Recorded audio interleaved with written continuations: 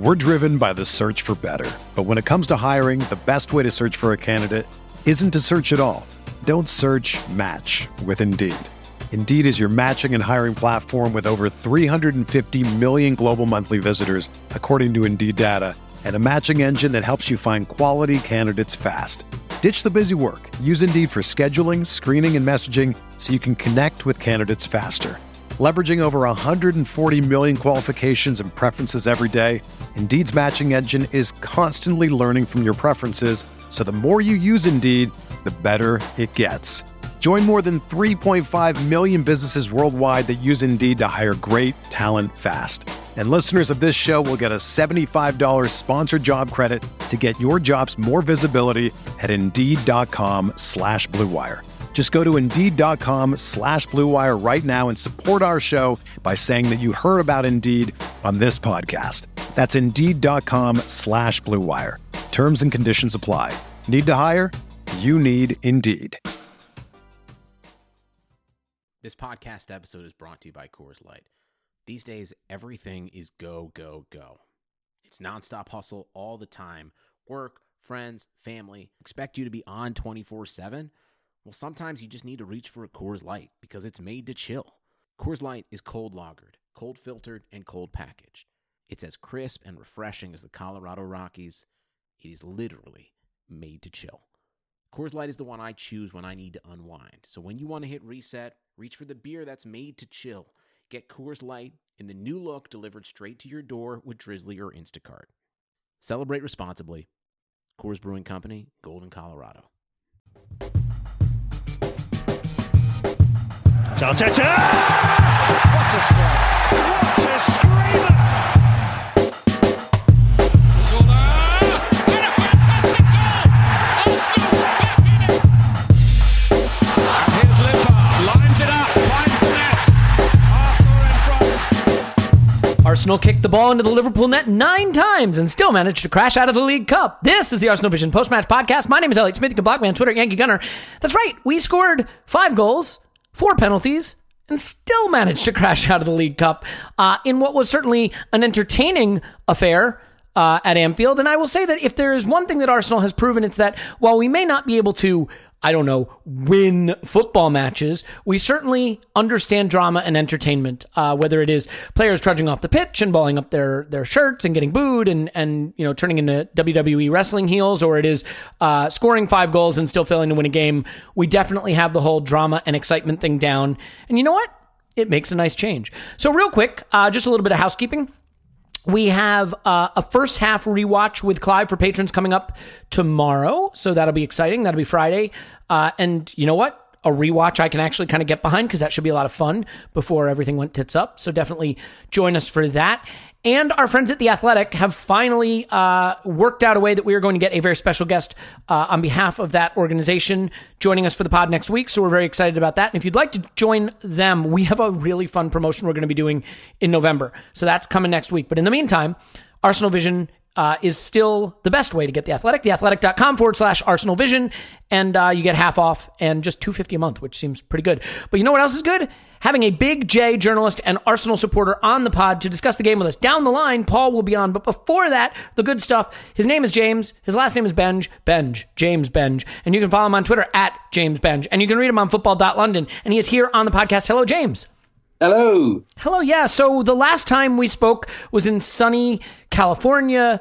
We were doing a live pod with Andrew, the Arscast, in a bar, having drinks. It was all very pleasant. We gallivanted around LA and laughed about the state of the club. And here we are, just a scant, whatever it is, 5-6 months later, not having any drinks, not enjoying any warm weather, but still laughing about the state of the club. So plus ça change, huh? Well, no Korean barbecue since either. I mean, for me, that's the big miss has been the Korean barbecue in LA. But yeah, it does. I was remembering when we did that podcast, Lauren Koscielny had left the club in crisis, and I thought, well, at least when he's gone, we'll have a captain for the long haul. So. Yeah, as you say, please, the shoulders. 2 minutes and 33 seconds on the clock, and we've already come to the captaincy issue, but I'm going to shove that to the back of the conversation so we can discuss some actual football, because it is long overdue. James, this is a really interesting game if you love #narrative. So let's start by discussing Mesut Ozil. I guess he was training well, or whatever the actual argument is, but he does start, and he does provide a huge amount of the kind of stuff that had been missing. Possession, control, final third play, the ability to advance the ball from the back to front, getting between the lines, setting up the attacking players in positions where they can get into hurtful spots and create goals. For you, I guess it's a two-pronged question. One, do you have any sense of why now for Ozil, and how did you react to the performance? In terms of why now, it's because it's the League Cup. That's the harsh reality, is that, I mean, we joke about this, but the truth is that Ozil's not even a Europa League player. As far as, Unai Emery and the Arsenal hierarchy see him, he's a player for the EFL Cup or kind of any other games where you just kind of need to plug a gap in the first team. That may well have changed. After last night's performance, because, man, he was so good. And I know this wasn't against Liverpool's best team, but I mean, you mentioned all the things that Arsenal have been lacking there, and obviously Ozil brings them. But I kind of think the thing for me is, you know that Ozil's going to make those passes that you don't even see, and like what there were two of them in that build-up to Torreira's goal. You know that he's going to keep play ticking over, that he's going to give you more of a semblance of footballing identity. What I liked about Ozil was it took a little while for him to get going, but after the first 15, 20 minutes, the guy was pressing, the guy was dropping back to offer an outball for the deeper line midfielders. He might even have attempted one or two tackles. I don't want to get carried away. I think we're all in danger of seeing Ozil as the Messiah again, but the sense I got was, here was Ozil saying, like, okay, you say this is what you want from me, this is what I need to add. I'm going to show you that I'm willing to add it. Now you need to show Arsenal fans that if I do that, you're willing to give me a proper chance. I kind of think we're going to see him at the weekend as well. It's amazing how just playing really well against a load of kids and Adam Lallana as a holding midfielder can change the narrative so much. But like, boy, did he do it. He was great. I'm not sure I thought that performance was in him. You can only be good against the teams you get to play against, right? Like, you can't be good in the games you don't play. So, I think he deserves credit for the performance. And the irony, you talk about tackles, the pass he makes to Saka that leads to Martinelli's goal is from a ball recovery. He was doing a lot of the things that he's expected to do. And, again, if you take away what he makes, what his wage is, and his star status, and just evaluate him as a player who got a chance in the first team, he did everything a player could be asked to do to get more chances. So then let's do this. Since you already brought up the weekend, I had a typically hysterical reaction to him being subbed off. And we can give some context statistically to how the team slumped after he was subbed off, if desired. But the fact is, in the moment, I just thought it was more absurd bias by Emery, both against the player and against leaning into attacking football.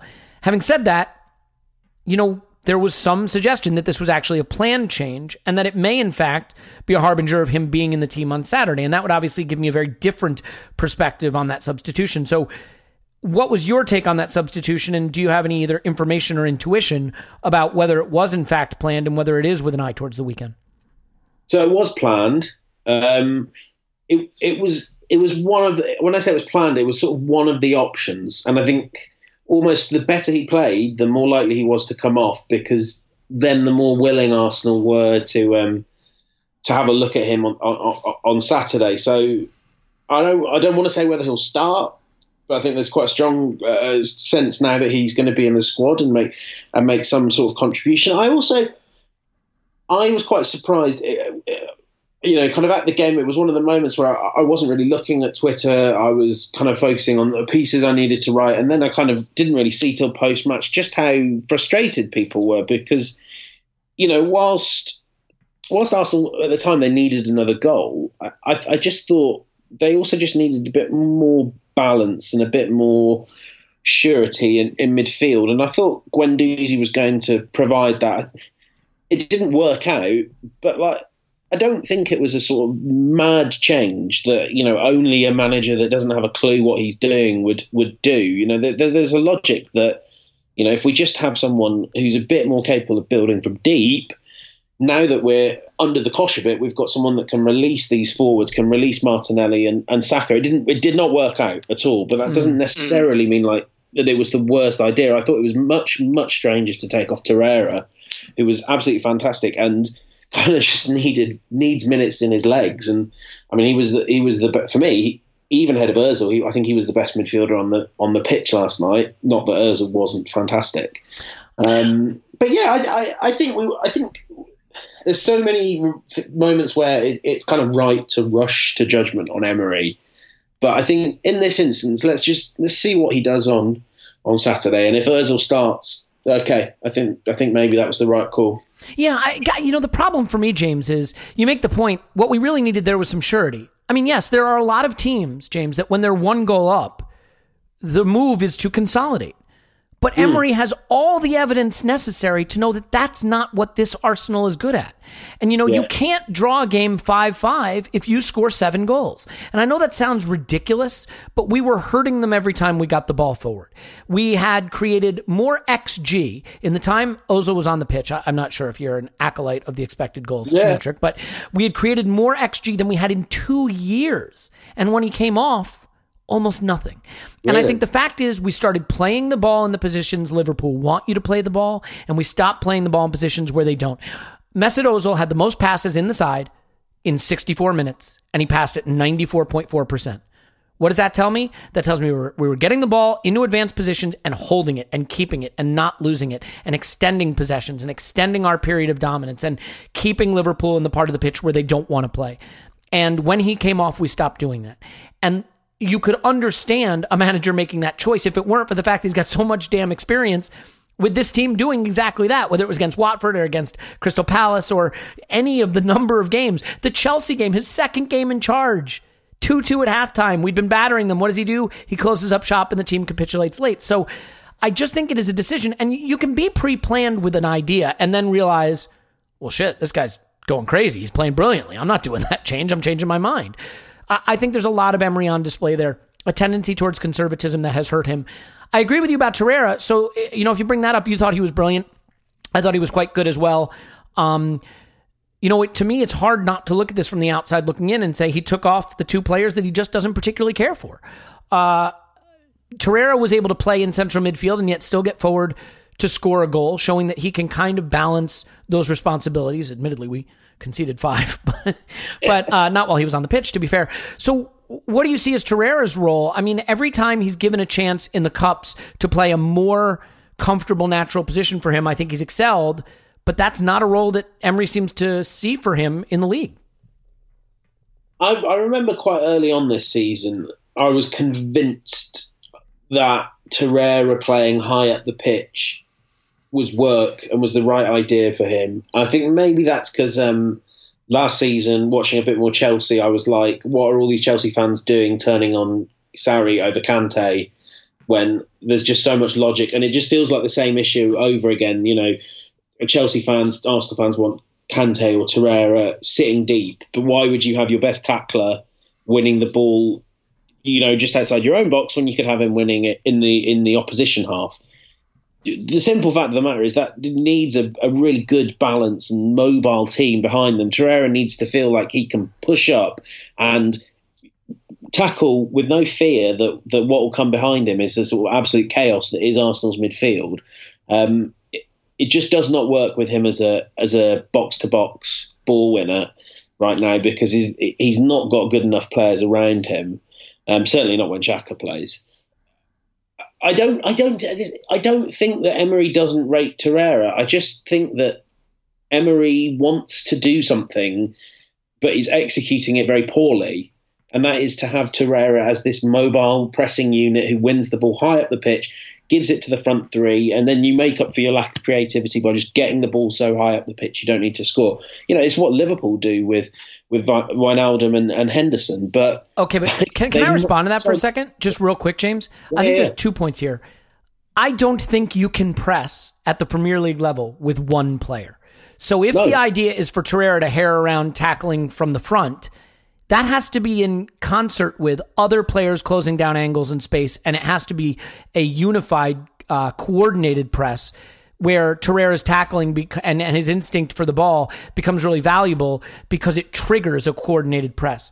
When Arsenal press, it is almost always one guy running around after the ball, and I don't think that's particularly effective, and we don't even really press that much. But the other point is, if you do win the ball that high up, that guy then presumably has to be able to distribute quickly and effectively from that position. And I don't know that that's Torreira's best skill. You say, why would you want your best tackler behind?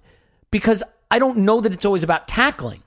I think the best defensive players don't have to tackle. And I think what makes Conte special and what could make Torreira special is understanding space, marking a man, following a runner, blocking lanes, getting in front of the spaces where they want to attack, making sure that he's not walking back, like some of our other deep-lying midfielders have been guilty of or getting bypassed.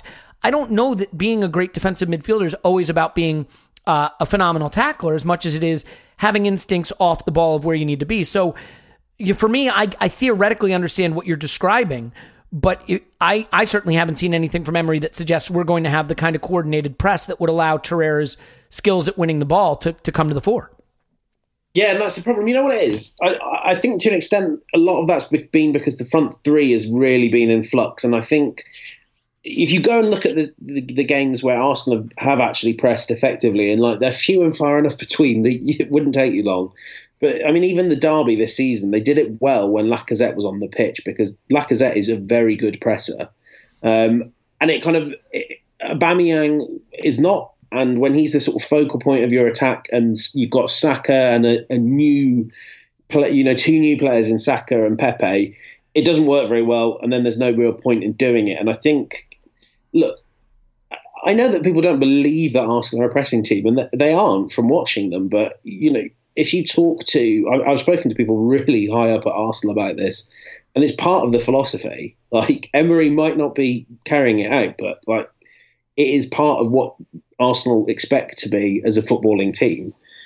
So I kind of think that's why this Torreira experiment has happened, and it's not working. And I think, again, we don't want to spend ages talking about Xhaka, but potentially not having Xhaka in the team, whether it's for a few weeks, even just for Saturday, we get to just see how Torreira settles back in that double pivot with Guendouzi. And, I mean, we're going to see basically Arsenal's best midfield or a decent chunk of it on Saturday. And I think it'll work better. There's method to this madness, is all I'd say.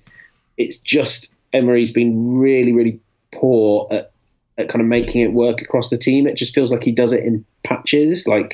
He's like, right, I'll get the attack working, and then I'll sort out the midfield. And I kind of feel like he's still in the sorting out the midfield stage, and then he'll have a look at the defence after the next international break. And it's nowhere near good enough. But it's not being done at random. Yeah, no, I think the reality is when something's not working, there's the presumption that there's no plan. There can be a plan that just doesn't work. I think what we are seeing with Emery, though, is he's definitely trying everything, because I think already this season, I don't think we've done the back three this season, but we've done 4-2-3-1, that 4-3-3 with the sort of flat midfielders stretched across the middle of the pitch. We've done the 4-diamond-2, 4-4-2 the last two games. I mean, whatever the plan is, it can't be a very clear plan if you're going to be changing systems and formations so frequently. So, I think if you're going to ask a player like Torreira, for example, to play an unfamiliar role, you have to at least give him a system where he's playing it in routinely. This sort of changes from game to game. Let's have a little fun, though, because this was a fun game. And while it is frustrating to crash out, I got to tell you, I enjoyed the hell out of this game. And it was wonderful entertainment in a competition I don't particularly mind crashing out of. Is it disappointing to score 5 goals and not go through? It is, but at least I enjoyed watching it. One of the reasons is because I just love watching this guy, Gabriel Martinelli, play football. I just think he's an absolute joy to watch. And his movement off the ball, his finishing, his confidence, his chasing around, his energy, all of it. But to me, and I know Emery has said his best position is not striker. He's a wide player. I don't see that. I see a guy who has really natural instincts as a striker, getting on the end of moves, and his finishing is so assured. And you saw that in his penalty as well, which was really well taken. For you, do you see a guy who maybe is a striker, and as a result, instead of trying to shoehorn him in as a wide player in the Premier League, just keep using him as a striker in the cup games? Yeah, definitely. I think in Emery's defence, I think what he said was that Martinelli sees himself as a wide player, which I'm going to say that, I'm thinking Arsenal goal-scoring strikers who saw themselves as wide players. And there was a French guy, right? Yeah, there was a French guy. He was quite good at it. He played off the left, didn't quite believe he could be a centre-forward. For me, it was it his second goal was the one where the ball was just kind of bouncing around, their goalkeeper made a bit of a mess, and he was just there. And that's centre-forward instincts, that, isn't it? That's just I think the ball, I'm going to gamble that the ball might drop to me, and 99 times out of 100 it won't. But if it is, I'm going to be there and I'm going to batter it into the net. And that, you can't teach that. That's the sort of thing that you might even argue that Lacazette doesn't quite have that, like Martinelli does. Martinelli just thinks, if I get in this spot, the ball might well come here and I might well get to hit it. He is brilliant. There's also the fact that, at the other end, he's this mental whirling dervish who will run himself to the ground, will press anybody and just annoy the hell out of defenders. I don't know how many times Liverpool players by the end were just you're getting on my nerves now, I'm going to have to kick you. It was right. I mean, he was absolutely battered by them just because he was so incredibly annoying. It was like when Guendouzi broke into the team last season too, and he got kicked quite a bit. When these young players come in and they have that precocious talent, they get kicked a lot. Yeah, mate, kick it out of them. That's the English way. He's an absolute joy to watch. And I mean, I almost think, do I want to you don't want to rest Aubameyang or rest Lacazette, but I want to see how he gets on at the Premier League level. It would be the silver lining if anything were to happen to Aubameyang and Lacazette, would be I'd really like to see how Martinelli gets on. To be fair though, you could start him at centre forward in every remaining Europa League group game and the FA Cup games in January, and arguably the early stage Europa League knockouts, and there's still a lot of football for him to play there without having to have the white-hot spotlight of the Premier League on him, replacing a guy like Aubameyang, which, I think with the kindest of intentions towards Martinelli, I don't think we're there yet. And it gives him a chance to flourish in a position where we want him to succeed. And I think it saves him from what we've done, unfortunately, to a lot of young players. And you've seen the impact it had on Maitland-Niles to some extent and his confidence, having to play right back and right wing back for so long. You're not playing him out wide where, in a slightly dysfunctional Premier League team where the fans have been on the back of the players and things like that. You give him the space to develop. And I think that's brilliant. I don't know. Do you think that's enough football for him if he just gets integrated that way? Probably, yeah. I think so. I mean, and I don't see any reason why until you get to the quarters or the semis of the Europa League, why you wouldn't at least make sure that Martinelli's, even if maybe towards the latter stages of that knockout competition, you're saying, okay, well, we'll play you out wide a bit, just so you're still getting game time. I'm inclined to say it's definitely the best thing for him. You look at what's happening with Nketiah, and it's clear that you can go on loan, you can play really well, and still, because you're not ultimately the club's player, you're not a priority to develop. And Leeds have had to sign away an awful lot to be given a year of Nketiah, and still they're well, we need to play Bamford. Best thing for Martinelli is he keeps playing in these cup games, and he'll get time off the bench. I mean, it's always a funny one because you look back at Nketiah when he first scored those goals against Norwich. He then started getting minutes, sort of these last throw of the dice minutes in the Premier League, and he couldn't do anything. But actually, I wonder if it was quite good for him just to learn playing in those scenarios and to learn how tough it is for the ball to suddenly be thrown your way, and for Wenger and then Emery to say, Eddie, look, we need anyone to score a goal. On you go, mate. Get us a goal. I think I'm sure Martinelli might well have the same sort of reaction to that as Nketiah, and he may well not come on and score 5 goals and become Arsenal's next super sub. I suspect that won't happen, but it's good to learn that stuff. It's good to just be on the bench and to be that sort of break glass in case of emergency solution. And then when it doesn't pay off, you learn more from it every time.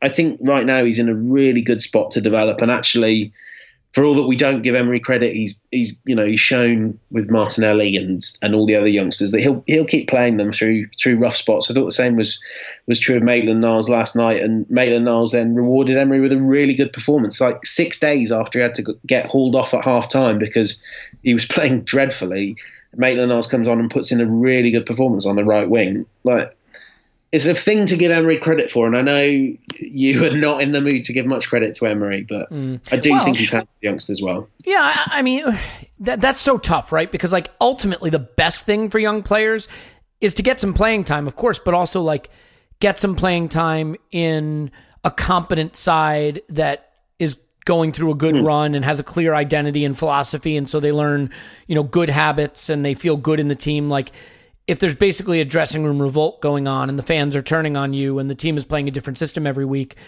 yes, you can be getting game time, but it's not always in your best interest. So the other thing that is tough for me, and again, I'm not just finding intellectual arguments to not give Emery credit. I'm not trying to do that.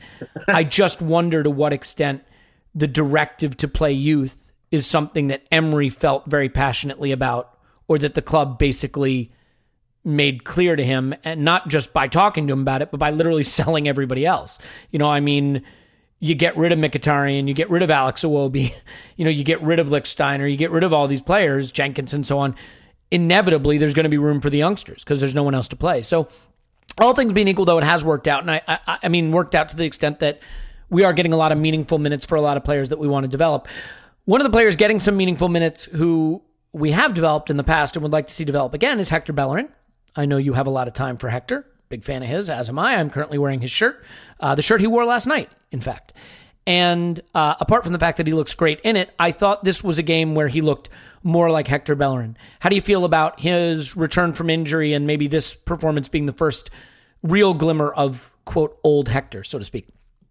Yeah, I really, really liked what he did. It's weird to be praising defenders in a defence that's let in 5 goals. Fair point. I thought he did quite. I mean, it was noticeable that Origi kind of switched from being a left winger early on to playing through the middle because he just was getting nothing out of Bellerin. And I mean, let's be honest. He took the ball off Oxlade-Chamberlain's foot too once driving right at him, which is not easy to do. Yeah, and is also a good way to ingratiate yourself with Arsenal fans. Actually, quickly, before we talk about Bellerin, I mentioned this on Twitter as well, but there's been some weird pearl clutching about the idea that Arsenal fans shouldn't boo Alex Oxlade-Chamberlain. Why? A player who literally phoned it in at Anfield days before he joined. And, I've got a lot of time for Ox, the player, both for England and, he did some good stuff for Arsenal. But why can't we boo any player wearing another shirt? Like, I don't understand the problem there. It's not something that Ox will be like, I can't believe they did that to me. That hurts me deep down. And to be honest, I think, Arsenal fans would do that to some players who left in good circumstances if the context was right. It's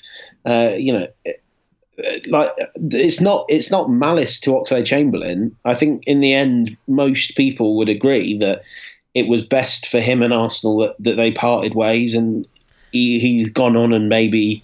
I mean, I don't want to debate whether he's better or not. He's not that much better now than he was at Arsenal. But come on. I know this whole Xhaka situation has prompted us to reassess everything about being a fan, but you're allowed to boo the opposition. That's fine. Yeah, you're supposed to, as it turns out. That's literally the job. Yeah. Anyway, back to Bellerin. I thought his performance was good. You still can tell there's another gear to go. He's not quite got the full pace back. Defensively, he looks really solid though. As good as he did a lot before he got injured. For me, it was about the leadership, though. I mean, man, what a man Arsenal have on their hands. And he hasn't texted me back, but I texted someone who knows him quite well and just said, I can't believe what this guy is like. Things like the little things, giving your jacket to the mascot. It's Arsenal. It's the sort of things that we need to see Arsenal players do. I mean, I tweeted about it as well, that there was a moment after the 3rd goal when Ozil just kind of, I don't know why, just made his way back. He wanted to be separate from the celebrations, and he made his way back to halfway as all the other players were celebrating. And Bellerin was straight over, geeing him up and saying, come on, mate, I don't know what I don't know any more than that what he was saying, but it obviously seemed to have an impact. And it's great to see a captain do that. I know he did the same with Mustafi. He was keeping an eye on Joe Willock. I think there was a moment when Willock went down injured, and Bellerin was sort of straight over as the enforcer, getting the Liverpool players away from him. And then even right through to the end, and sort of stepping up and taking the first penalty in a shootout. I don't think many right backs take the first penalties in shootouts in the Kop. I thought he just sets the tone for everything that's right on the pitch and off it about Arsenal. And you know what? Sometimes it feels performative. Like with John Terry, who is a huge see you next Tuesday, it always felt performative and about him. With Bellerin, I think it's because he's just a really good dude. Like he's just a great guy. You know, it's very much who he is. Yeah. I mean, and don't like this is a guy that has genuinely cares about Arsenal and could have gone. And sometimes he might have wanted to, but other times he's rejected the chance to go to bigger clubs where he would have been paid more. I mean, I know for a fact that Emery tried to sign him when he was PSG manager, and Bellerin said, no thanks, I'm going to stay at Arsenal, which I think a lot of Arsenal fans put in that position. You know, would you want to go and compete for the Champions League and play with Neymar and Mbappe, or would you like to stay here with, Ainsley and keep an eye on Ainsley Maitland-Niles? The irony is the single biggest reason you might have wanted to leave is because you don't want to be coached by Unai Emery. True. You don't have to worry about that for too much longer. But just kidding.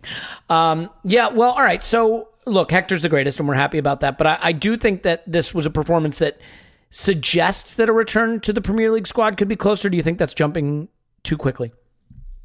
Considering Chambers didn't travel at all, my thoughts were that he probably won't start against Wolves, but I think he will against Leicester. I think you've got that Saturday-Thursday gap. It's Saturday, Wednesday, isn't it? The Portugal trip has completely confused me. But the Saturday, Wednesday gap, I think, might give enough time for Emery to play some players twice. So I think we might see Chambers against both Wolves and Vitoria, and then Bellerin comes back in against Leicester, and Arsenal are going to need him for that game. Yeah. You're going to need Bellerin. Yeah, going to need Bellerin and Tierney. I mean, I think there are a lot of people whose very last bit of hope that Emery can get it turned around has been down to the idea that when Tierney and Bellerin start together, we'll start to see the team clicking, and you know, we've got to be getting close to seeing that at some point. So look, I think that it was a fun game. There was a lot to like about this game. I'm curious to get your thoughts on Rob Holding, because obviously Luiz and Socrates are not impressing. There's been a lot of excitement for Holding coming back and potentially replacing whichever one of those two guys you like least. For me, that's probably Socrates, but you know, pick a number, doesn't matter. But I think that Holding showed that there's still some things that aren't there for him yet. Some of his positioning and some of his tracking wasn't quite right. There was one of the goals where he got sucked kind of deep, a little bit too close to Martinez. I can't remember which goal it was. It might have been Origi's fifth goal, actually. There were so many goals, it's hard to keep them all straight. But how did you feel about Holding's performance and whether he's close to making an argument for replacing one of the two starting center backs? I thought he was quite good. I didn't spot any major errors. You're right. As the goals started piling up, he was a bit more disorganised. I do think part of that is it's just really tough to keep your head with the Kop behind you, and you know Liverpool throwing wave after wave of attacks at you, and you're just doing what you can to get rid of. I've got sympathy with both him and Mustafi, and that, you know, for the later errors and the later difficulties they had. I think he is ready. I don't know if he'll start on Saturday, but I look at him and he's just still the most reliable of all the centre backs Emery's got to play around with there. You can kind of look away when he's in possession and the ball will just get safely moved on to the right player. I don't really think that's true of any of them. I also think if you go back to last season when he was playing next to Socrates and Monreal was on the other side, those two worked really well together. I would probably say Luiz would be the one to be dropped. I know David Ornstein at The Athletic reported that Socrates and Holding was kind of viewed as this season's partnership. I spoke to some people who said that it's probably that is the case.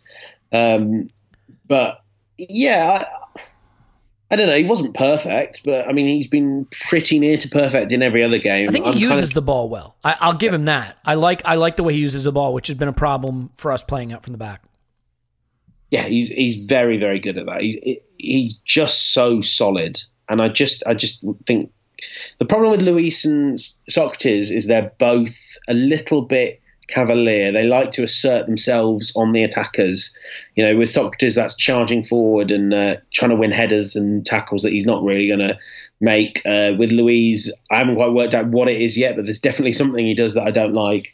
I just think someone like Holding that just kind of is a bit more sensible, a bit more conservative, is really what either of those two need. And I think whichever one ends up being paired with Holding, if indeed that is the starting centre-back pairing, it will just be a bit more relaxed, a bit less manic. I think that I wouldn't even hesitate about bringing Holding back in on Saturday. I think he's got to start. Yeah, and look, anytime a goal is scored, there's a presumption of an error having occurred. So you're going to look for it, right? But like Oxlade-Chamberlain's goal, there's not much you can do about a thing like that. And there's a dive to win a penalty, and there's not much you can do about a thing like that. And even Origi's late goal, like most players just don't finish that in that situation. I also think Martinez could have done a little better on a couple of these. And, you know, maybe Leno keeps one of those out and you win 5-4 and everybody's looking at the game a little differently. But because a goal goes in, instead of looking at the Oxlade-Chamberlain one as just brilliant, maybe you say, well, Maitland-Niles doesn't do well there. He waits for the ball to come down and he needs to attack it, which is true,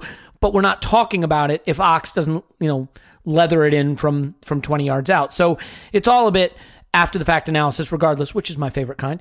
Let's touch on two things real quick before we say goodbye. First is just the way the game ended. I think if there's a criticism about Emery that is the most consistent criticism of him that has been true prior to his arrival at Arsenal and during his time at Arsenal, it is that deep down in his gut, the kind of football he likes is safe football, is compact football, is counterattacking football, is reactive football. And that when he gets a lead, or even sometimes when he gets level, he defaults to wanting to play more without the ball, keep it compact, and try to counter for your chances. And in a game where we were really hurting them at every opportunity, again, created more XG than we had in 2 years, in a game where it looked like we could create problems every time we attacked, he got a lead and he reverted to type. Would you say that this game was lost because Emery reverted to type and that continues to be what ultimately may cost him his job at Arsenal? Yes, I think so. I thought it was really evident against Palace on Sunday when there was no reason to panic, and he just panicked. Wilfried Zaha won a penalty against you. Like, that happens. That happens to every team. But even yesterday, you just thought, as I say, I see a logic to that Ozil substitution, but you just thought, oh, mate, why don't you just play along with this? Why don't you understand that this is Arsenal? Understand the players you're working with, and that innate conservatism just doesn't quite fit in with Arsenal, doesn't fit in with your squad. You would be better off bringing off Ozil and putting on Pepe. Yeah. And also, we sat so deep after that, James. I mean, you can look at periods of the play after that where we had 8 guys in our 18-yard box. Yeah, and actually, the truth is, against pretty much any team, Emery goes on at length about the quality of the Premier League. What that means is, if you sit deep, almost every team in the Premier League right now, they've got the quality to punish you. If he sits deep against Wolves and Arsenal are 2-1 up, then Diogo Jota or Adama Traore, something might break their way. They might just lever Ruben Neves or João Moutinho might just lever the ball from 25 yards out, and it might go in. And actually, if you look at this Arsenal squad, the best form of defence is just giving it a go. And also, by the way, Unai, the problem you have with the Arsenal fans is that deep down is that they're just a bit bored. They don't want a solid defence. Certainly I can speak for myself. If every game we played was like the game we played against Liverpool, I think you'd have a lot more support, even if the outcome was the same. I still think we forget that. And I this is not a defence of Emery, but there's a manager there that had fans thinking 3 months into his reign, we've got our Arsenal back, because he was playing. It was sometimes a bit too safe, but he was playing this energetic, explosive football that was a bit counter-attacky, but there was license there for players to give it a go. And I feel like since he's stopped trying to impress Arsenal or for whatever reason, it's got really plodding. And I just think if I were in his position trying to sort of save this job, you kind of need to realise that Arsenal fans would rather, they just want to be excited. But, the fans in the stadium, I think they view it as, I'm spending £2,000 a year here. I don't want to watch rubbish football. And I think he's a smart enough man to understand what Arsenal fans have been raised on for 22 years. You've got to, you get the same thing at a club like West Ham, whether it's true or not, whether it really matters or not. These fans expect more than just, we want you to win games. Arsenal fans want Emery to play well. And he's got a squad that's capable of doing that, and he can't resist it. I get quite annoyed with him for that reason, because I think he knows that he can build a side that can play quite nice attacking football. Against Palace, there were moments, even after the first 2 goals went in, there were moments where Arsenal played good attacking football. He'd set them out in an interesting way with that 4-4-2 with Ceballos in a free role. I was like, okay. And then the penalty happened. Wilfried Zaha got into the box and did what he does. You don't need to panic, because Palace, with Gary Cahill and James Tompkins, were defending 2-on-2 against 2 of the best football strikers in world football. Just give it a go. You'll probably win more than you'll lose, and whatever happens, it'll be fun. The Arsenal fans will be with you. They'd rather finish 5th that way than finish 5th just plodding out these horrible draws and boring wins, and every once in a while Pepe or Aubameyang or Lacazette save you. Sorry, I know I've gone off on a rant here, and I'm not one of those people that wants Unai Emery sacked, with my fan hat on and with my professional hat on as well. I think he deserves slightly more thought about what he's trying to do, rather than just a kind of view from the more manic fringes of Arsenal fandom of just whatever he does seems to be a reason for him to get sacked. All right, so then let me ask you a question quickly. Sorry. I guess what I would ask then is, do you believe that it is at a point where he can turn it around? It feels like it reached critical mass to me. Do you think he can get it turned around? I think it's highly, highly unlikely. I don't think it's impossible. I think if he's willing to take the handbrake off, even if some of the results are at the same level as they've been, I think Arsenal fans can be won around, but I do think it's so unlikely. But there's quick wins here. Yeah. Start playing Ozil. If he plays for the next 2 league games, that front 4 of Ozil, Pepe, Aubameyang, Lacazette, Arsenal fans will be more forgiving if there's a few errors at the other end, if it's fun. Yeah, I totally agree with that. Well, table, it's not the end of the world, and but there's certainly no statistical evidence, or in my mind, performative evidence suggesting that that wasn't English, but you get the idea, that the team's getting ready to turn a corner. I mean, if anything, it's going the other way. And I look at it and I say, all right, well, the attacking numbers are bad, the defensive numbers are bad, the star player seems to be at odds with, or a star player seems to be at odds with the coach, and there's no consistent approach to how he's picking his team, and now the fans are sort of at war with the captain. It all just sort of feels kind of end timesy to me, if that makes sense. Like, I used the analogy in a previous podcast about chess, when you're down to the point where you've got like 2 pawns and a king, and the other person has like 2 rooks, a knight, a queen, and a bishop, you're going to lose. You know what I mean? You're just moving the pieces around until it happens. And this feels a little like that to me. And so, James, you mentioned there's a window here. Do you wait to see if Emery can walk through it, or do you make the change before it closes? Yeah, you don't walk through windows, by the way, just to be clear about that. Well, I don't know. If you're Unai Emery... Yeah, who knows? You're always trying to do something weird, yeah. Look, Raul Sanllehi likes Unai Emery, but Raul Sanllehi also isn't, he's not a charity case. If he doesn't think you're good enough for the job, you're gone. I think if they were to lose the next 2 games, I think and this is, everyone at the club says he's safe. But I think if they lost those 2 games, I think he would go because it's such a natural break point. And actually, I think the issue then becomes if he were to make it past this upcoming international break, is there then it would have to get really bad, I think, then, because there's just so little time for rational thinking, and I do think Arsenal won't rush this decision.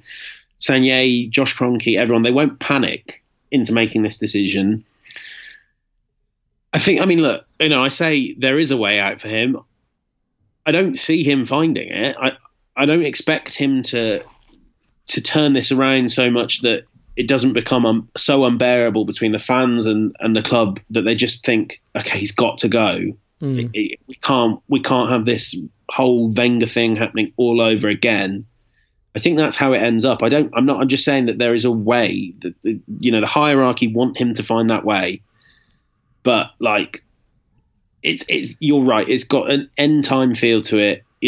Even like the little things that it's not statistics. It's just things that happen, like that goal for Socrates that was disallowed. That's the sort of thing, that's the sort of thing that just goes against you when it's all. That's a really good point. I mean, sometimes there's just little signs. I'm not saying I believe in serendipity, but like if it's a manager on the up and everything's going his way, the Socrates goal is allowed to stand and he gets a key win and onward and upward. I think the other point, James, for me is just that, like, if we were sitting 7 points outside of top 4 and the top 4 were Liverpool, City, a strong Chelsea, and a strong United, I might say stick with Emery to the end of the season. There's not much to be accomplished there. See what he can do in the Europa League and make a change in the summer, because what is a change going to get you? You're not going to overhaul teams like that. But right now, top 4 is a weak Chelsea, regardless of how their results have been, and Leicester, and the window is still open, and we're still within a distance where you can say Arsenal have every right to expect to still be able to finish top 4. So you are playing with a very rare opportunity to finish top 4 when other teams like Spurs and United are down. So I just think that the board have to be mindful of that. Can I ask you something? Other than the sort of stupid Mourinho talk, I haven't really seen a convincing candidate thrown into the ring that fans would want to replace Emery. Who would you want? So the cop-out answer is, it's not my job to decide who's next, right? Yeah. I don't pretend to be a student of world football and who's available. Would I want Allegri? I don't know. Maybe he plays just as boring shit that I would hate. Like, here's what I will say. I think that right now, I sort of sense that the players have just kind of given up on Emery football, that they don't understand it, that they're not comfortable with it, and they don't look like they know how to play it. I think just removing, sometimes it's addition by subtraction. So maybe you just let Freddie take it the rest of the way. Now, you don't do what United did. You don't say he's a nice guy and he managed our academy and, he now gets the job. No, you let him take it the rest of the way while acknowledging that Freddie's not ready to be the first team manager coach at Arsenal, and we're going to conduct a proper and thorough search between now and the balance of the season, and Freddie will certainly be considered as part of that search, and we'll pick the best candidate. Having said that, I think sometimes when players quit on a manager, and I don't mean quit like they're not trying, but when the message just stops getting through, it's over. I mean, I think you can look at Spurs even at some level and say, we know that Pochettino's a great manager, although it gives me no pleasure to say it, but maybe the players have just stopped listening to the message there. And when that happens, you have to make a change. And it almost doesn't matter who in the short term. So I don't know who the candidate should be. I know it shouldn't be Jose Mourinho. I would not support that. I don't want that. That's just me. I could not cheer for that guy. No way, no how. Yeah. So that's a non-starter. I've gone way over the amount of time I said this would be, but I do have to ask you one final question before we say goodbye, which is simply, and I hate to have to bring it up, but we have to touch on it. What is the right way through the situation with Xhaka for you? I'm not asking you for any reporting unless you have some, but like there has been some reporting that they asked him to apologize. They didn't want to do it. They've offered him counseling as another bit of reporting. But at the end of the day, they want this to go away, I'm sure. I don't think anybody wants to see Granit Xhaka. Well, anybody in the club wants to see Granit Xhaka frozen out. He's presumably pretty popular within the dressing room. What is the right way for this to be handled, and how do you see this shaking out over the next couple of weeks? Right, yeah. So the reporting would be, it's a funny thing where they haven't asked him to apologise. They've told him that he's going to apologise. And he said no. Well, but he hasn't said no. But I just don't. I think the view is, and this is that his head's not quite in the right place to apologise yet. Mm-hmm. Which I know that aren't, I mean, I could go on a lengthy debate about Arsenal fans and mental health. But I think ultimately Arsenal's priority is Granit Xhaka's mental health, and this has really hurt him. And it's not just about the boos on Sunday. It's about the boos against Aston Villa. It's about the what was the chant before the Atletico Madrid semi-final about Granit Xhaka? It was something, but I'm pretty certain it had the words "fucking shite" in it. Words to that effect. He has got an awful lot of stick. A lot of it he has kind of earned for himself by not playing as well as he can. A lot of it Emery's generated by just not taking him out of the firing line when it's clear that maybe his time is up as a regular starter. Exactly, 100%. He has made his performances, Emery's inability to manage those performances have all made this worse. But it has been really, really hard for him. I've spoken to Xhaka, in mixed zones. I don't know Xhaka, but I've spoken to him enough times that I feel I can say he's a combative person and a person that wears his heart on his sleeve, and actually a person that cares really deeply for Arsenal and that is incredibly grateful to be Arsenal captain. And I think it means an awful lot to him. And I think everyone just needs to take time to let their heads and their hearts cool down a little bit. Granit will apologise because he knows what he did was wrong. I don't think it should matter whether that apology comes today in his programme notes, whenever, as long as he's saying the right things and we know he really understands what he's done wrong and how he's going to make this up to fans. I think eventually he's going to have to give up the captaincy, because I don't believe you can be club captain and tell your fans to fuck off. And I don't believe that I never thought I'd have to say that. I think he can still, though, be a player for Arsenal. I think maybe actually in a way this might be the best thing for him, that it's all just a bit out in the open. I remember I went back to look at what happened with Emmanuel Abue, and it was his next home game where he was getting cheered to the rafters. Yeah. And Arsenal fans are, for the most part, especially the ones that go, the ones that go to the games, the ones online, the ones in America, the ones in Asia, the ones in the UK, they're a really nice bunch of people. And, I think a lot of them will look back and go, God, we really regret that. We regret the way we treated Xhaka there. And he really regrets how he responded. And maybe in a while he'll come back and we'll all think a lot better of him. Also, maybe it means he doesn't have to play week in, week out and be that sort of physical on-pitch embodiment of everything that's wrong with Unai Emery's football. He doesn't have to play week in, week out. I think that would be for the best. But right now, I can't overemphasize how important it is that he just get to focus on his mental health. It's tough, man. I mean, I wrote some stuff on Twitter about my own mental health, and that was from, a few dozen people over the past few days being horrible. I can't imagine what it must be like to have tens of thousands of people booing you. And, what Xhaka did was wrong and he should not do it, and he has to be able to control himself. But, let's be honest, I think we'd all probably do what Xhaka did. Doesn't make it right, but I think everyone's just got to come from a place of understanding. He will apologise. It will resolve itself. He probably won't keep the captaincy, but I think he'll try and make it up to Arsenal fans, and I think that's all that Arsenal fans can ask for. Yeah, look, I mean, it's 50,000 people telling you suck at what you do for a living. Yeah. It's got to hurt. It's got to hurt. And I mean, I think honestly, while everybody goes on and on about terrible abuse on social media and people saying shit about your mom or your sister on social media, that's trivial bullshit. Because at the end of the day, you can turn your mentions off. You can go private with your account. I'm not saying you should have to, but you can silence those people from your existence. And those people are just being assholes. And you can, you know why I think this is harder in a way, James? If someone says to me on Twitter, I hope you effing die, you're scum, and then uses a racial epithet, I can see them as a monster and ignore them and be like, that person's going to hell.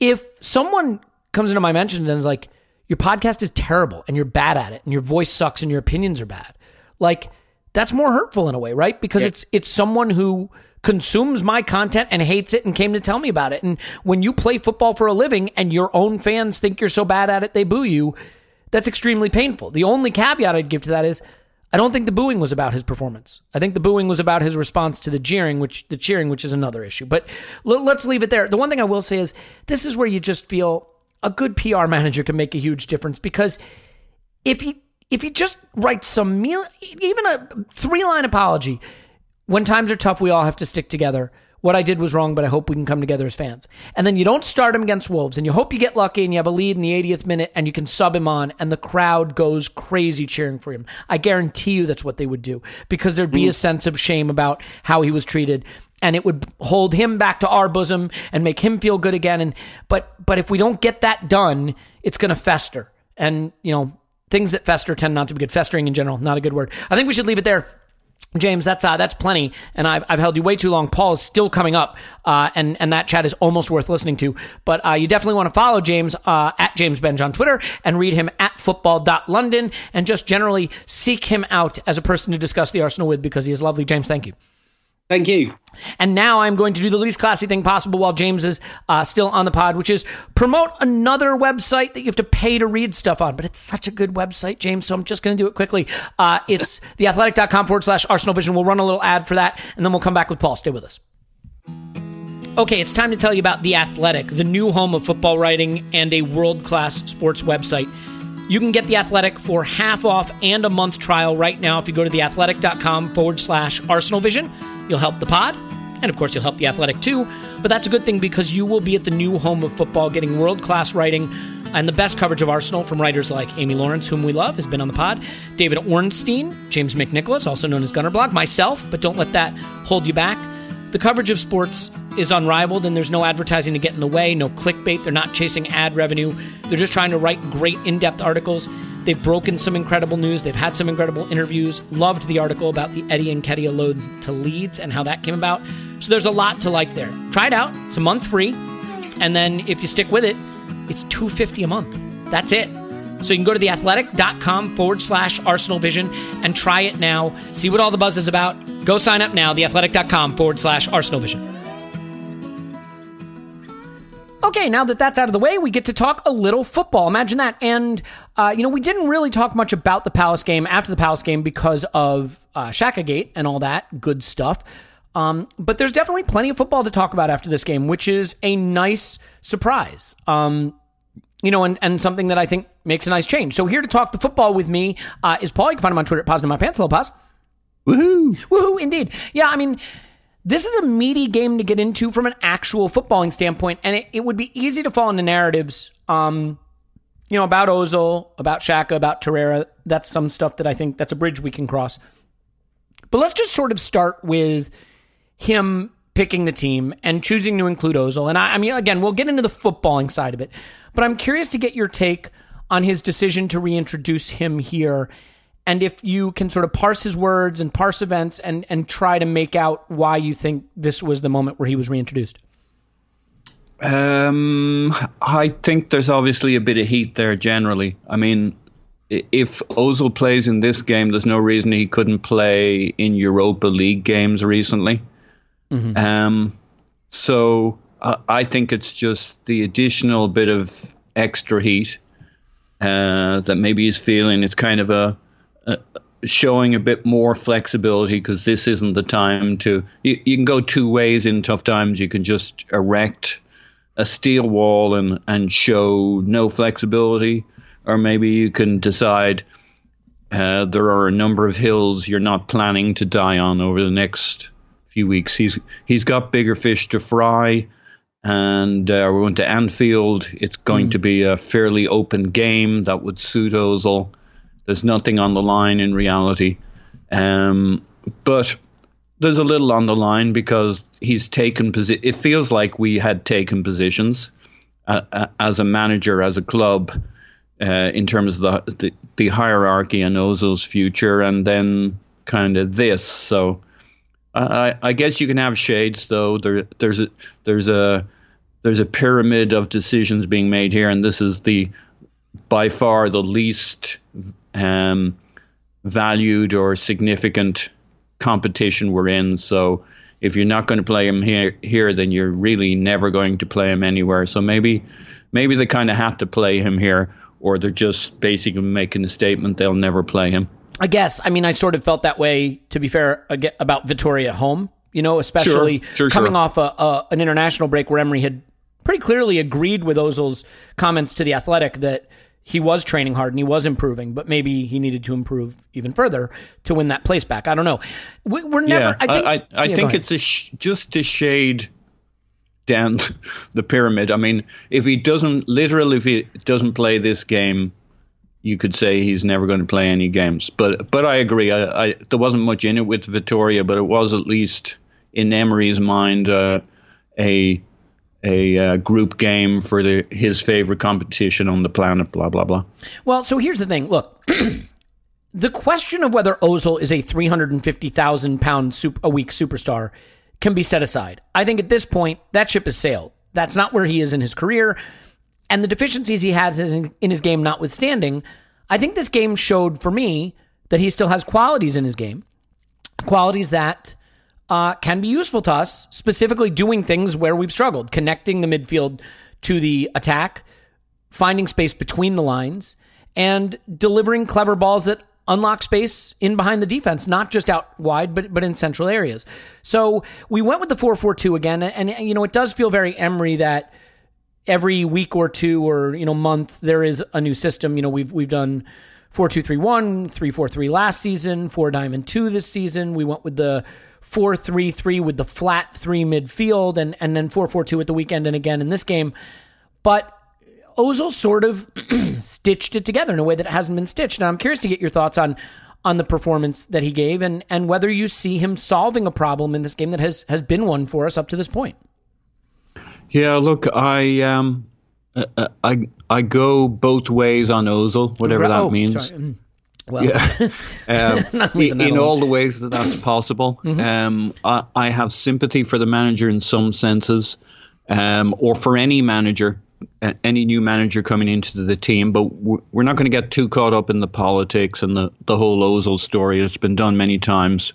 People know the basis of that discussion, where no matter what side you fall on it. I see Ozil as a real trap for all but the most Svengali-like managers. I can see the trap that he pulls you into of do you build around him or do you... So here we are in this game, and he just shines and he reminds you of everything we've been missing. And you see a guy who, as you get into the final third, has his head up and is taking the play and has like a chess grandmaster, can see the moves, and he goes one way, kind of shakes the defense around a little bit, opens up some lines, doesn't like those lines, so he kind of flicks it onto his left and brings it a little bit infield to open up some other angles. And you watch this in play. I mean, we've seen it for years now, but sometimes, I guess in the past, I've taken it for granted. Because nobody else can do that at the moment, that's what I was struck by in this game with Ozil. Just the way he... And you don't... the problem is you don't always get that, right? If you always got that in every game, it'd be a no-brainer, but it's not what you get. But in this game, you saw it in play. He'd be over on the right. He'd knock it onto his left foot. He'd look at options. He'd reject those options, bring it back towards the touchline and the players up there, make a better angle, put a pass through, patiently work it, or suddenly accelerate the play. And it was just fucking delicious. And you think, Jesus, I wish I had this every week, every game. But I'm not sure that's really what's on offer to us. But it felt like in this game it was, and it certainly was for this game. Yeah, and so a couple things. Well, first of all, I mean, obviously, the irony of his lovely touch to Saka for the cross that Martinelli slams home is that it's a ball recovery by Ozil, and then the touch, which is obviously a really good thing to see. I think there's another thing that he does, Paul, that is maybe a little more subtle, but maybe just as important for us.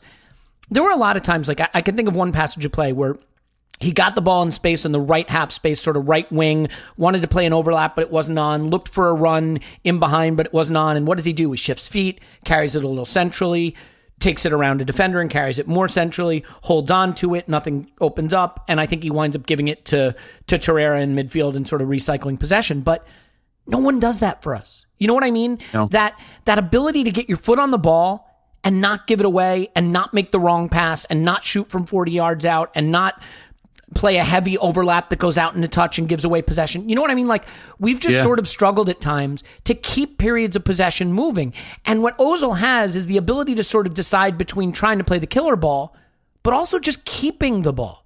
And so, you know, and I thought we saw it when he was taken off, which we'll get to later, is just the extent to which we were no longer able to really get our foot on the ball and keep it. So that to me... Can I add on that? Please, yeah. So I think you and I had a quick chat on some stats. I think it was from the Stats Bomb recent conference on the most press-resistant players on the planet. Santi Cazorla was number one, and so were some of our old favorite players from the past. I think Cesc was in there, but like Mesut Ozil was right at the top. Like they were ahead of Neymar and Messi, as was Mesut Ozil, right in the mix there. And in this game, you saw it. And when you think of some of the games we've had in recent times where we could have used this, he's just. I knew he was always good at kind of holding on to the ball or being press resistant, but you also see him getting bowled over and knocked over. It's sometimes hard to work out how good he is. Well, he's apparently absolutely bloody exceptional. And in a game in which they had twice as many passes as us, the possession you do have, you need to be able to use it and work it and find an option and make an option. And he was man of the match for me, and was very much why it all kind of flowed and came together. Again, the deceptive part of it is, if this was available, if this was what we were being asked, did we want every week, every game, it's a no-brainer. Yeah, I agree. And like, I grant you that that's not what we get from him every week, or at least as far as we're aware. I would only say that, you know, if we want to be a team that says, you know, how did Saka get into the Premier League team? He earned his way in with performances in the League Cup and Europa League, right? And how did Chambers get to take Maitland-Niles' spot at fullback? And how did, you know, Joe Willock get spot? Like, we seem to fully accept that good performances in these lesser competitions should be rewarded with more playing time in the Premier League. And I understand why that maybe goes a little more for, you know, academy kids than for Mesut Ozil, but if there is no path back for him, then I don't think that makes sense. So while you can certainly say, well, there were a lot of kids in this team, it's still Liverpool at Anfield with some fairly senior players in it, and sure, some kids as well. But like, if this performance can't earn him a way back, then the incentives are all screwed up, and I don't know where you go from there. The other thing I would say is he played well against Forest. He created the most chances of anybody playing for Arsenal this season in that game. He played well, I think, in the Watford game. I'm not saying he starred. I'm not saying he was £350,000 a week Mesut Ozil. That's gone. That's not happening. But I just think the notion that he has been so bad when he played that he's unusable is clearly wrong. Now, to be clear, that's not why he's not playing. We know there are reasons he's not in the team that are unrelated to what he's done on the pitch when he's played. And we only have access to so much information, and we're all going to fill in the blanks of the information we don't have according to our bias and our perspective and how we would prefer to see it. All I can say is I saw a player against Liverpool that addresses problems we presently have and is useful to us. And if we could use him in the Premier League, I think, you know, all right, fine. Don't use him at Old Trafford or at the Etihad or, you know, against Spurs at whatever NFL pitch they play at. Like, fine. But, you know, you should consider using him in other games is what I take from this. Another thing that I want to take from this is the Torreira thing. And I'm working my way through the sort of narrative stuff, and we'll get into some interesting stuff like the Martinelli performance. Hector Bellerin, I think, deserves a mention here too. Lucas Torreira scored a goal. But it wasn't from that support striker position. He was playing as one of the two central midfielders. And I thought he had a lot of influence in this game, too. I mean, he and Ozil, for me, were the story of the first half in terms of the influence, if not, Martinelli being the story from the standpoint of the goals. He was winning fouls. He was, again, helping us keep possession, helping us, not get cut apart, and picking his spots to get forward. And, in fact, picked one of those spots and scored a goal. How did you feel about seeing him patrolling the midfield in a sort of more natural role, and how he chose to pick his spots to get forward and drop back? I thought it was great. Really enjoyed his performance. And whatever you say about Liverpool's kids in the midfield, certainly, that was where the experience was. I mean, for all the talk about the kids, I mean, they had Milner. Okay, he was left back, but came infield when needed to shore up things. Keita, Lallana, Oxlade-Chamberlain in the midfield, Gomez behind that. That's a lot of talent, yeah. Yeah. Divock Origi, yep. Mm-hmm. Yeah, I mean, he may not be world class, but he's a very dangerous player, especially in a loose, open game like that. He's going to cause havoc, and he did. So Torreira, he was operating in a midfield that was maybe not full strength for Liverpool, but that's some serious experience and know-how. And he looked really good and strung it all together. It's almost like he couldn't quite beat his recent patterns of play out of himself, because he did get forward quite a lot, but maybe it was just the nature of this chaotic game. I think everybody got forward and back, and everybody put in a shift. And I think there was a certain amount of catharsis going on for the team here, just to blow off some of that emotional steam and play some actual football and get lost in the football. I thought Torreira was great for holding it all together, going forwards and backwards.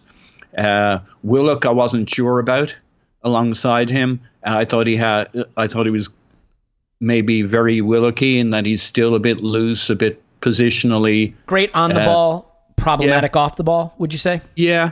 And I mean, it's hard to pick it out in this game. Would you pick on him for the goal, their first goal, the Mustafi own goal? I think if you watch it back, you're going to see some pretty rough footage of Willock walking. Yeah, and that seems to happen with him a bit. I think we've said that it's a kind of a little bit of a recurring pattern. And he's got two key passes. He passed it 91%. He scores a beautiful goal, an absolute stunner of a goal.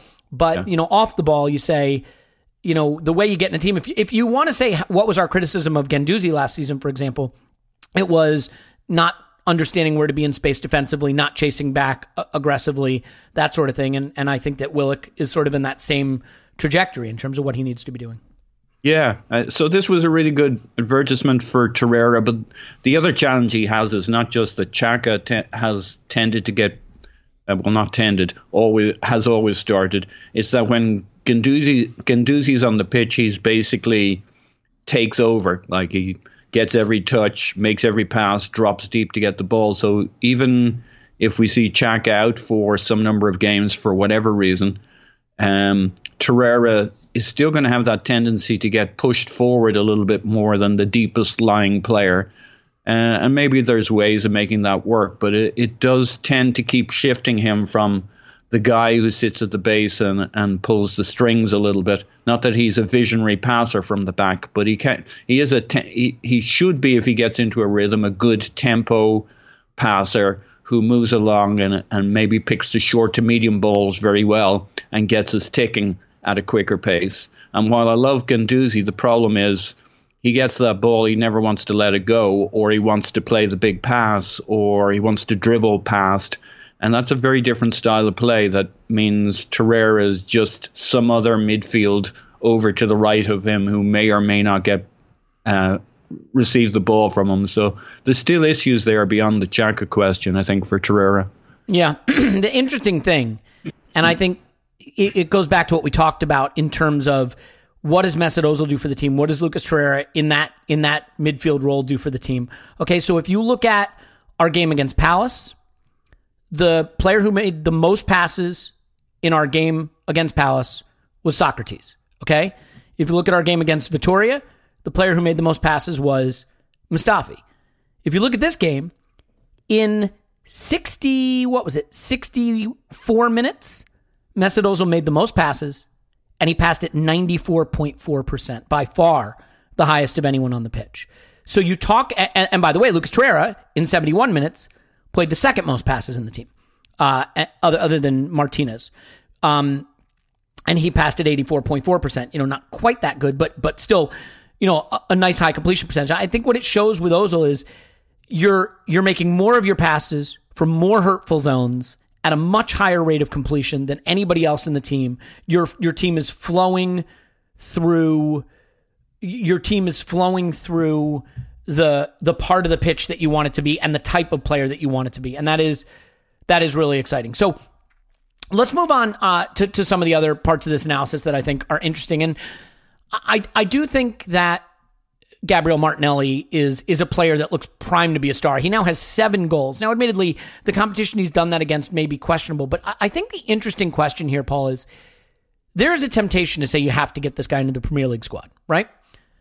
I don't think anyone would say he should be playing ahead of Aubameyang or Lacazette. I mean, maybe someone is, but I don't think so. I would be inclined to keep him playing cup games as a center forward rather than trying to force him into the Premier League team as a winger, because he really looks like maybe there's something there for him as a center forward in terms of the way he arrives in the box, in positions to score, his understanding of that, his ability to sort of drive right through the center of the pitch, make interesting runs in behind. What's your take on him as a center forward versus a winger and the benefit of just sort of letting him develop in that role? Well, I guess don't change a winning formula. So my first instinct would be keep doing what we're doing. So that's in support of your point. The one thing that might give me pause for doubt is if we were to go under this manager or any future manager to a more aggressive pressing style. Because holy shit, that guy is like, he's a lunatic, absolute lunatic. Might be a bit of a red card waiting to happen too, by the way. He likes to dive in. he's you can see he came from the 7th division of Brazil and fought his way up using nothing but his teeth. I mean, he's a bad bastard. He's mean. I love him, don't get me wrong. He's mean. He's aggressive, and not necessarily illegally so, but I don't think he'll be too shy to pushing the boundaries. He's just, his energy level, his commitment, the guy's on a mission. So if you were looking for 3 players to press the bejesus out of somebody's back line, I could see why you might get him into a Premier League game, or at least off the bench with 25 minutes to go. I think in that particular department, he has a unique skill that almost nobody else in our front 3 has. But to your point, we have other good players at the moment, and in general, don't mess with the winning formula. I mean, he's coming along beautifully. Don't screw that up for him. Yeah, I have to agree with that, and it is really exciting because developing a striker can be a game changer for any team. I said it on another pod. I'm not sure which one it was, but basically, it might have been the halftime show. Actually, like, look at what Spurs were able to do with Kane coming through their academy and not having to buy a striker and having a Golden Boot caliber striker that came through the academy. They were able to win. Well, nothing. Fuck all. The sum total of fuck all. But, they did move up from where they were, which is nowhere, to be still pretty much nowhere. But you get my point. You can solve a lot of squad issues. And this is a guy who can play 3 positions and can give you something of what Son does. He's probably the footballistically the better comparison at Spurs. Or you look at what Firmino does in terms of providing work rate. Maybe Martinelli doesn't have all of the clever craft and supportive play of Firmino, because early days you can't be everything to everybody, but maybe he can provide a good chunk of that for us as he develops. But that's going to take some developing as well, that kind of in-game intelligence to set other people off. But he looks like a guy who can play anywhere across the front line, and his attitude is just brilliant. Yeah, it is awesome. And I mean, it has to be said. Power. I mean, he's pretty good build for an 18-year-old. Obviously very comfortable on the head, which we don't really have from anybody else in our front line. Yeah, I mean, to be fair, if he had been a little better with his head at the end of the first half, he would have had another goal. Sure. That he'd probably want that one back. The way he took his penalty was awesome, by the way. It was. Mm-hmm. And I think Tierney's crossing, which we are yet to fully enjoy this season, I mean, he's going to be looking for somebody to get his head on the ball from time to time. Well, so, speaking of fullbacks, let's talk Hector Bellerin for a minute. I thought this was the most Bellerin-y game for Hector Bellerin since he's been back. He was at both ends of the pitch. He was making those late last-ditch tackles with a burst that we hadn't seen from him. He was getting into good positions in the final third to deliver crosses and cutbacks. I think this was the clearest sign that we are closing in on Hector Bellerin being back. I realize it's still a long road, but for you, was this a really reassuring performance from a player who had looked pretty rusty previously? Yeah. Was it, I think... What game did he play in recently? The Victoria game. Mm-hmm. The Victoria game, was it? Yeah.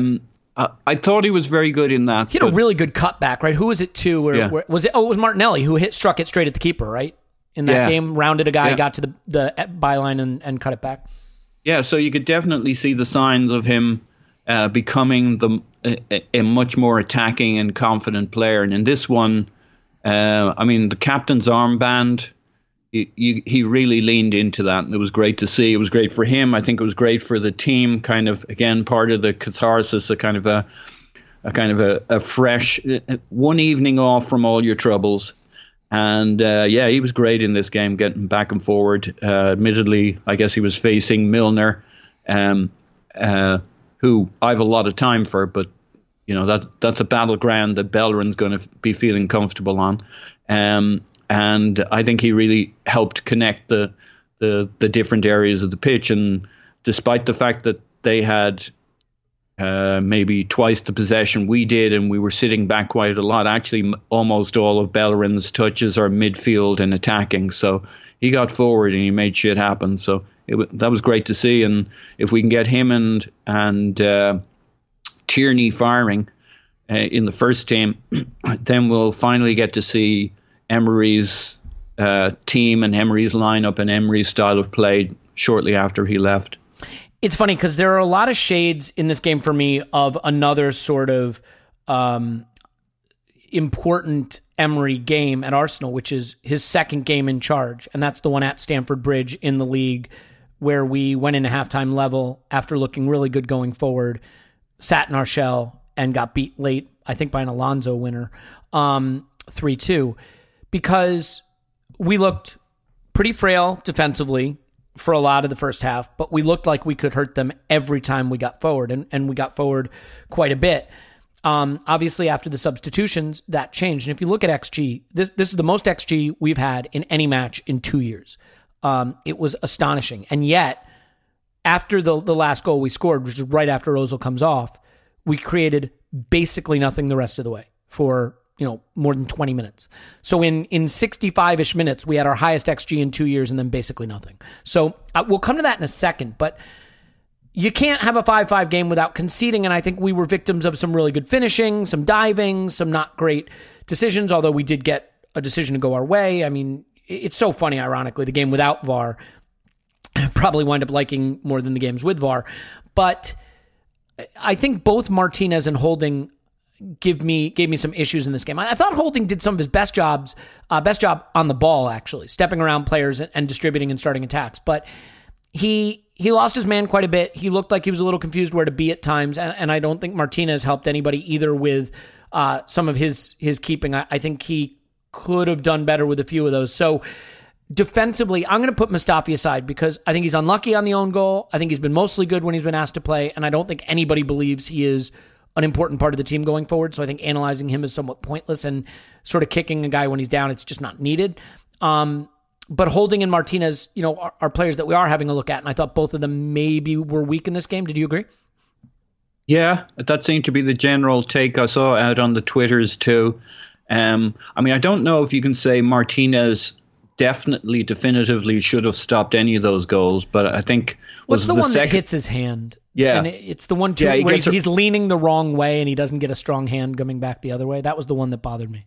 Yeah. There were a couple that bothered me. They're not out and out. Oh God, you can't let those in. There's no howlers. Yeah. howler, but I did expect more from Martinez because he's been very, he's shone every time. You could also say he went basically wrong on almost every penalty too, and he faced 6 of them. Yeah. So he got 5 wrong. By the way, I'm just going to stop because I have to get in the pod before I forget. Kickars on Twitter, who is one of the funnier Arsenal Twitter accounts, had the great line. I think he said, "Only Arsenal could be winning 5-4 and lose 5-4." That was great because we lost 5-4 in penalties. Anyway, keep going. Yeah, and I mean, it was the interesting thing about this game was how many people who have nothing to do with Arsenal or Liverpool loved this game. Maybe mostly through the eyes of journalists. Miguel Delaney was pissed he wasn't at this game. He was stuck at the United game. But you saw a lot of that out there of people saying, this is just bloody great fun. This is what it's all about.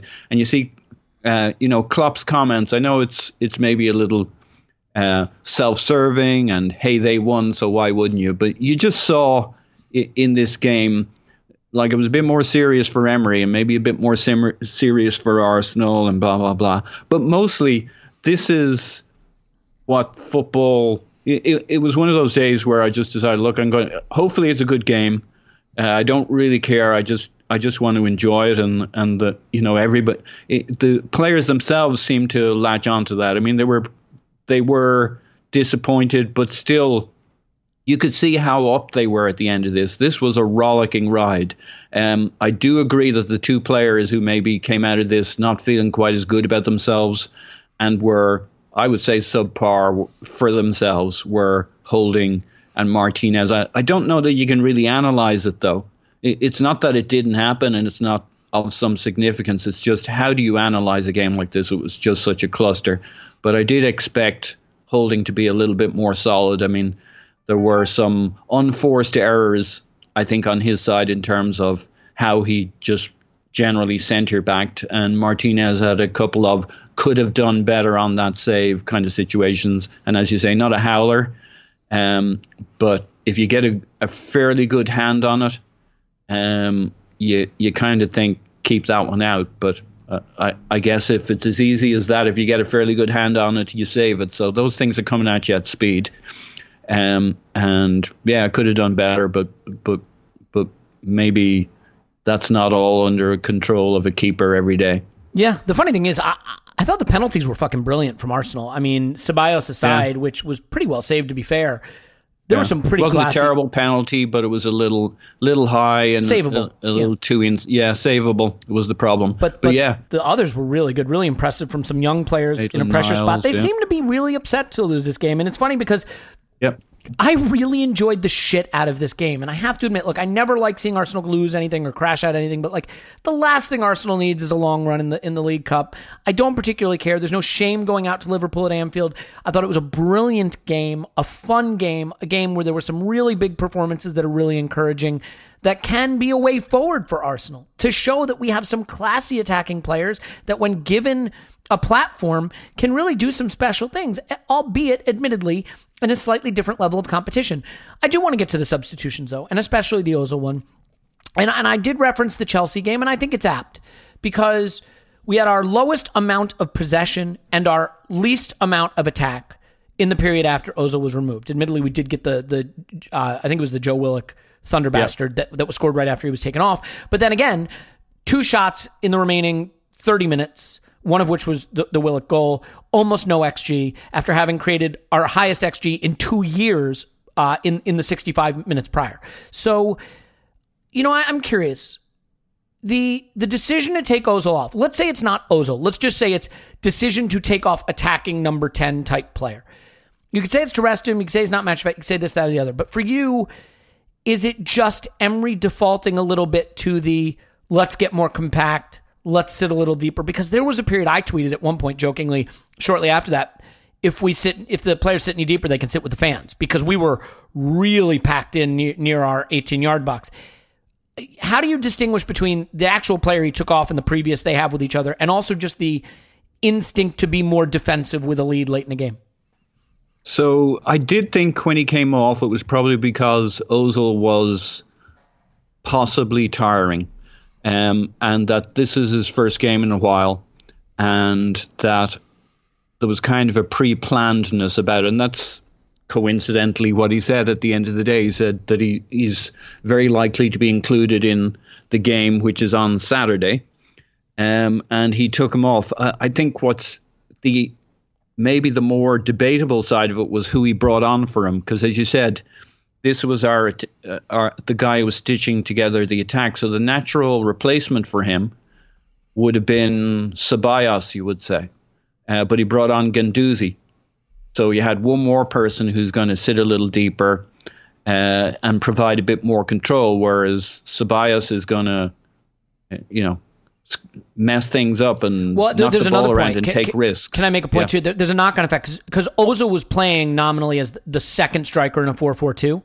Yeah. So he took that guy off and moved Willock into that role. And Willock is never going to have the kind of possession or control that Ozil gives you. So forgetting who you're swapping, you're basically bringing in a midfielder, taking off an attacking third player, and moving a midfielder into that role where he's not as comfortable. So you are, by definition, going to have less ability to keep and possess the ball in advanced areas, if that makes sense.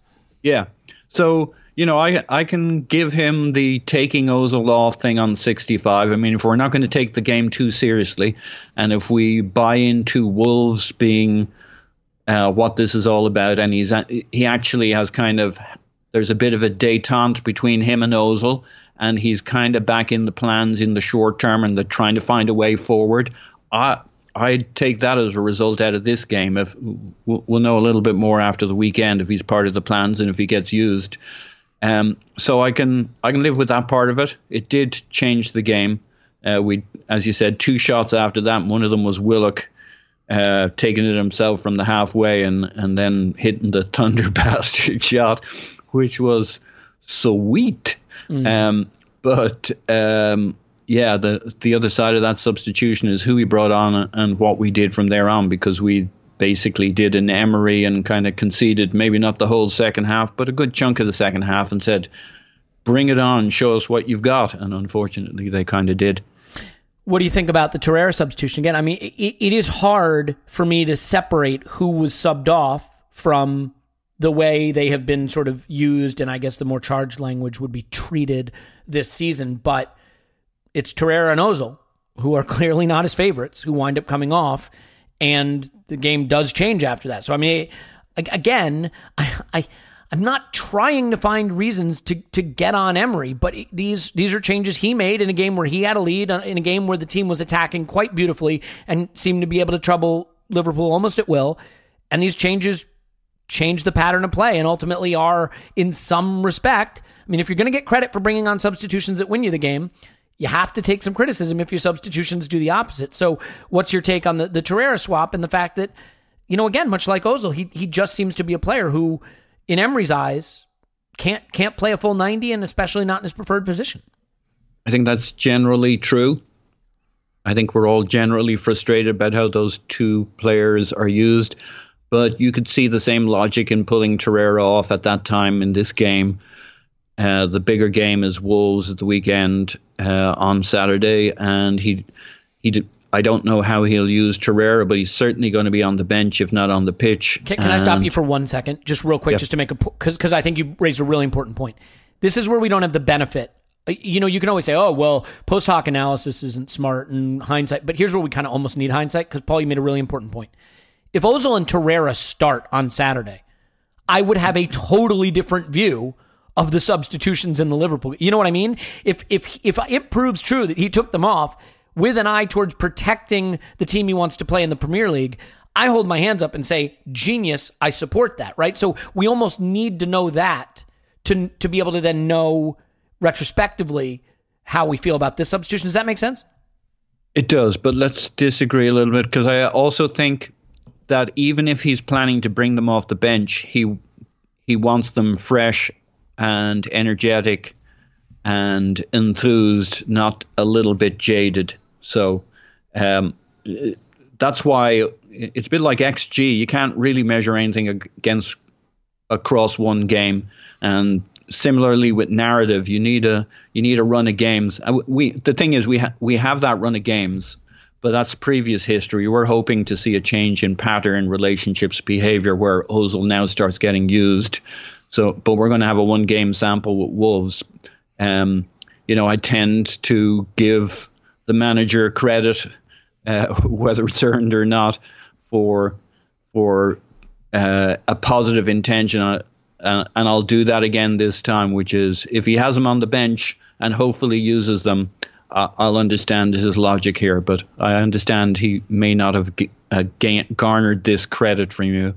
Yeah, well, I mean, it's hard for me because I think the subs were not good subs for the game, but if it proves that they were done for the purposes of the game coming up, that obviously would change my opinion. You know what I mean?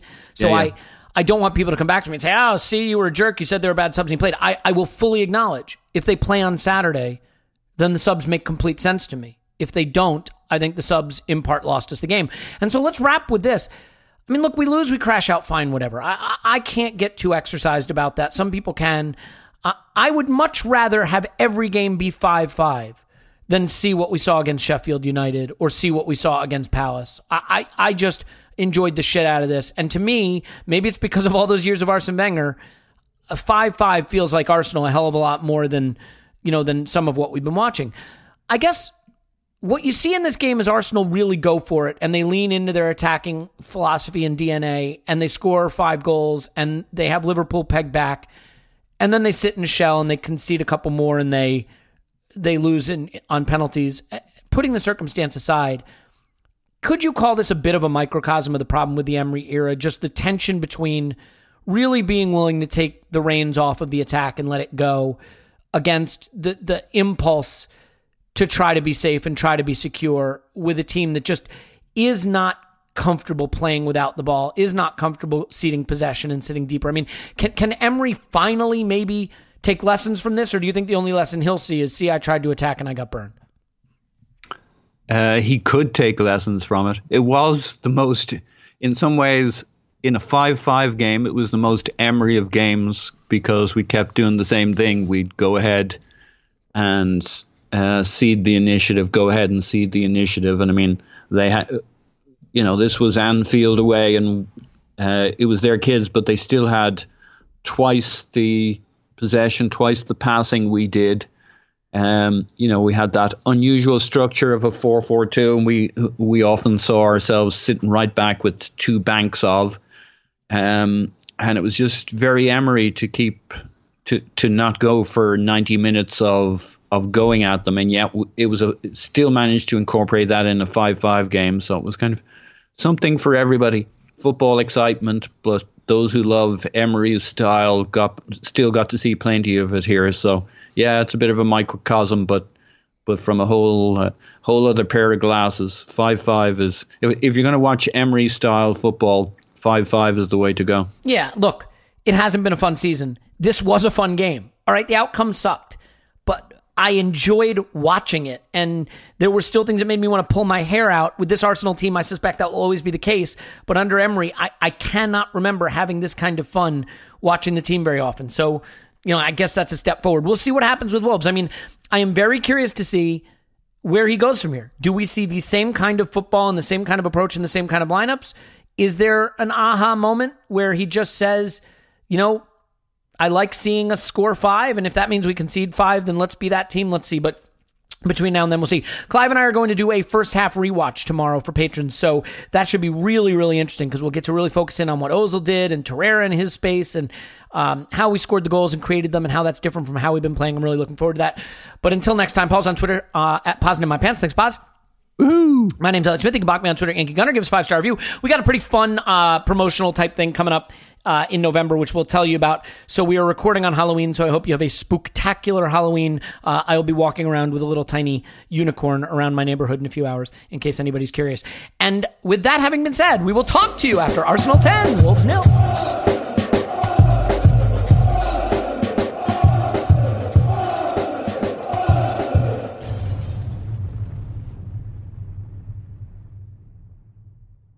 Everyone is talking about magnesium. It's all you hear about. But why? What do we know about magnesium?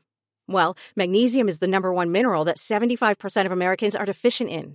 If you are a woman over 35, magnesium will help you rediscover balance, energy, and vitality. Magnesium supports more than 300 enzymatic reactions in your body, including those involved in hormonal balance. From functional medicine doctors to mental well-being and female hormone experts, we all know that magnesium is the one mineral to improve all aspects of well-being and health. But which one?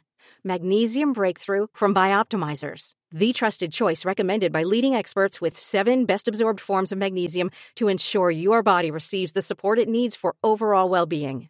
Go to bioptimizers.com/balance today and use code BALANCE10 for 10% off. Support your journey to wellness at bioptimizers.com/balance. Magnesium Breakthrough from Bioptimizers, your foundation to optimal health and vitality.